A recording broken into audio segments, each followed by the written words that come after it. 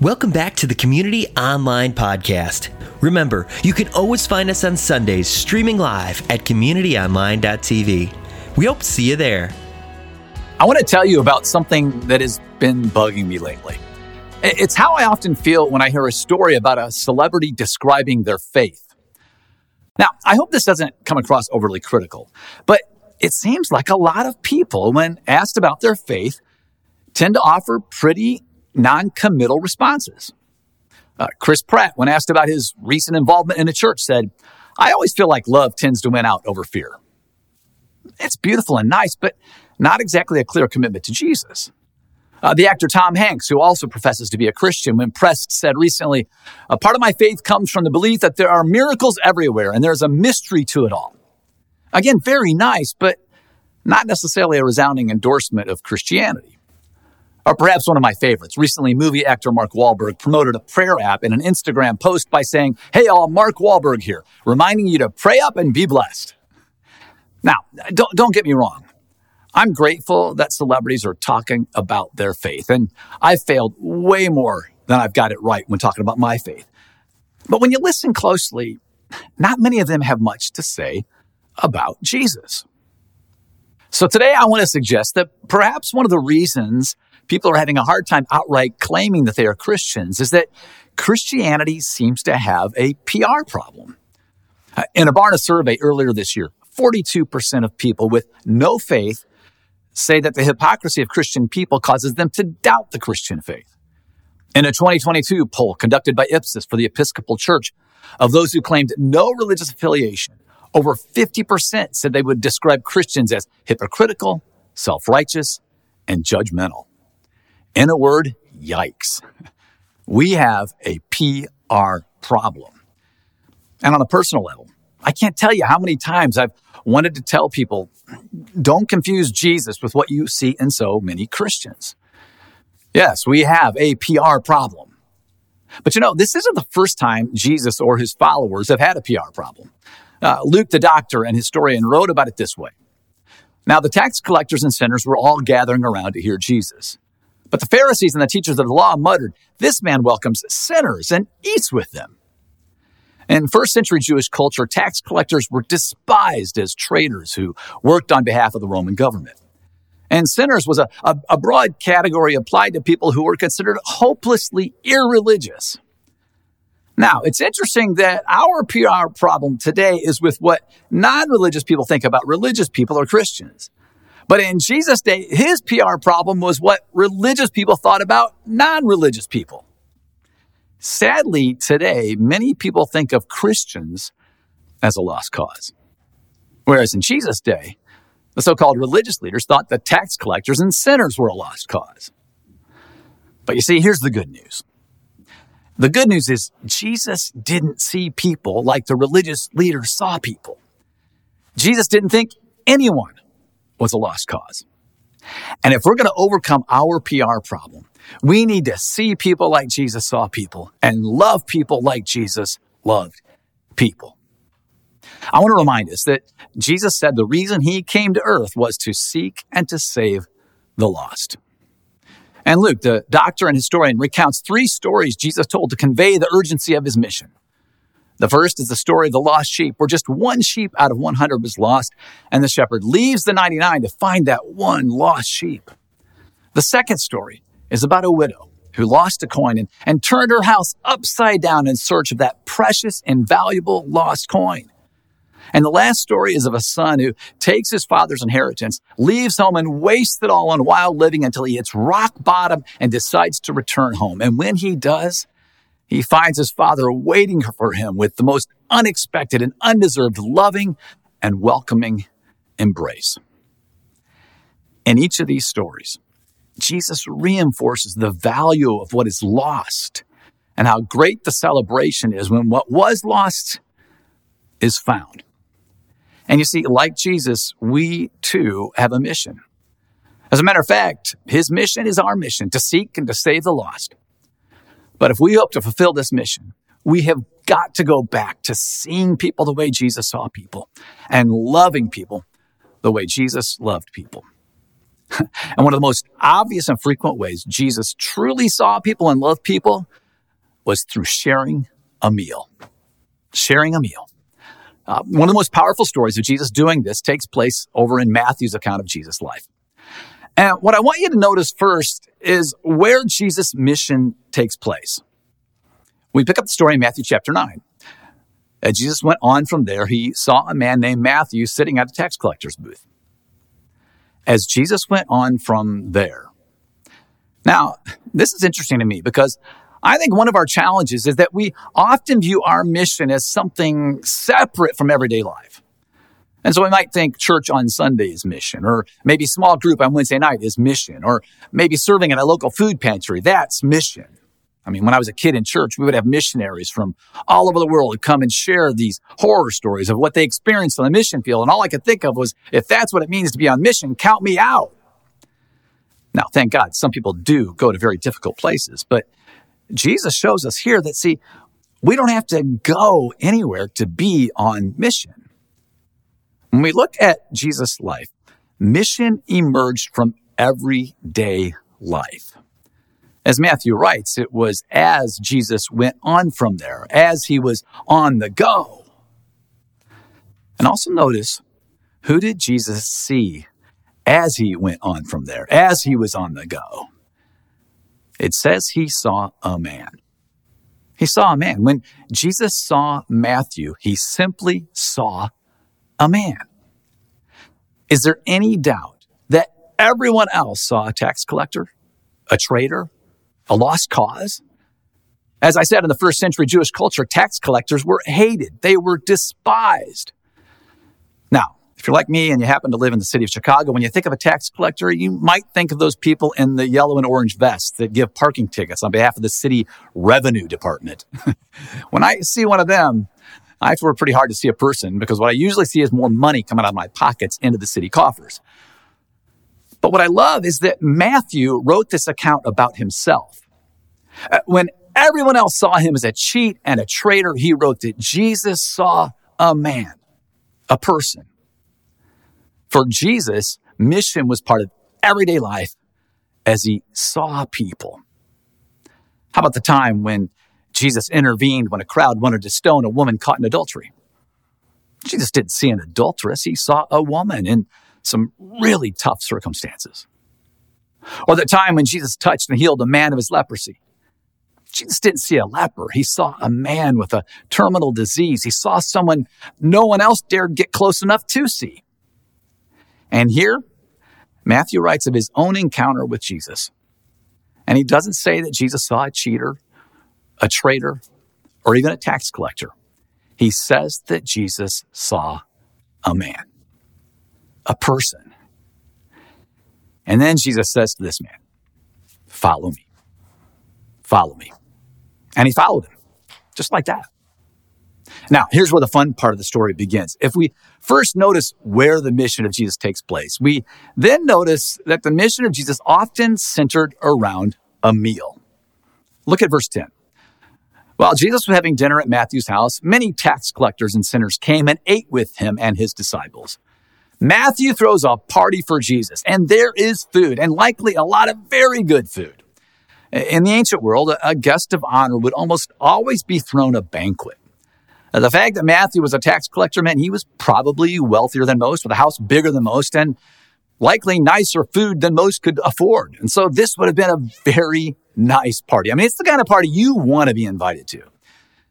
Yet this party wasn't limited to buttoned down, impressive crowds of people. No, they weren't the respectable ones. Matthew invites the outsiders. He invites people he knows best, his friends. He invites the people the religious leaders would have considered a lost cause.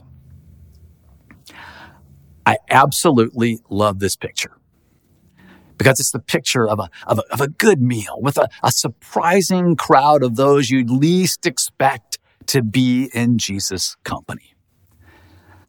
And this picture of a meal leads to the final observation I want to make about Jesus, and it's that this was a meal and mission of mercy. The scene with Matthew ends like this. When the Pharisees saw this, they asked his disciples, "Why does your teacher eat with tax collectors and sinners?" You can almost hear the disdain in their voice. The religious leaders just don't understand the power of this meal. You see, they're way too concerned over who was invited. So Jesus responds, "It is not the healthy who need a doctor, but the sick. But go and learn what this means. I desire mercy, not sacrifice, for I have not come to call the righteous, but sinners." Here's the point. The mission of Jesus and the meals of Jesus ultimately remind us of the mercy of Jesus. Jesus did not come for those who are healthy, but for the sick. He did not come for those who are righteous, but sinners. And meals such as this one with Matthew and his friends remind us exactly why Jesus came. He came for those who considered themselves a lost cause. A friend of mine has a neighbor whom he started talking to about his faith. And when the neighbor heard that my friend was a Christian, his neighbor said, "Oh, that's great for you, but Jesus wouldn't want anything to do with me." And my friend had what I thought was a great response. He said, "Well, you know what? The fact that you think that means you're probably exactly the kind of person Jesus would want to spend all of his time with." See, Jesus says, "I desire mercy, not sacrifice." And he's not chasing down people who think they might be good enough to deserve him. He wants to share a meal with people who think he wouldn't want anything to do with them. All right, so what does it look like for us to live out what we see Jesus modeling here for us? Well, in this series, each week, we're focusing on one of 5 everyday ways to love our neighbors and change the world. They form an acrostic that spells the word bless, B-L-E-S-S. B is for begin with prayer. And I hope that you're praying for the 8 people we ask you to list on the first Sunday of this series. L is for listen. Last week, we talked about how truly listening to people like Jesus listened to people is one of the most powerful ways we can love them. The E is for eat. We'll come back to that in a minute. The first S in bless is for serve, and the last S in bless is for story. Now, I want to talk about the E in bless, which is for eat.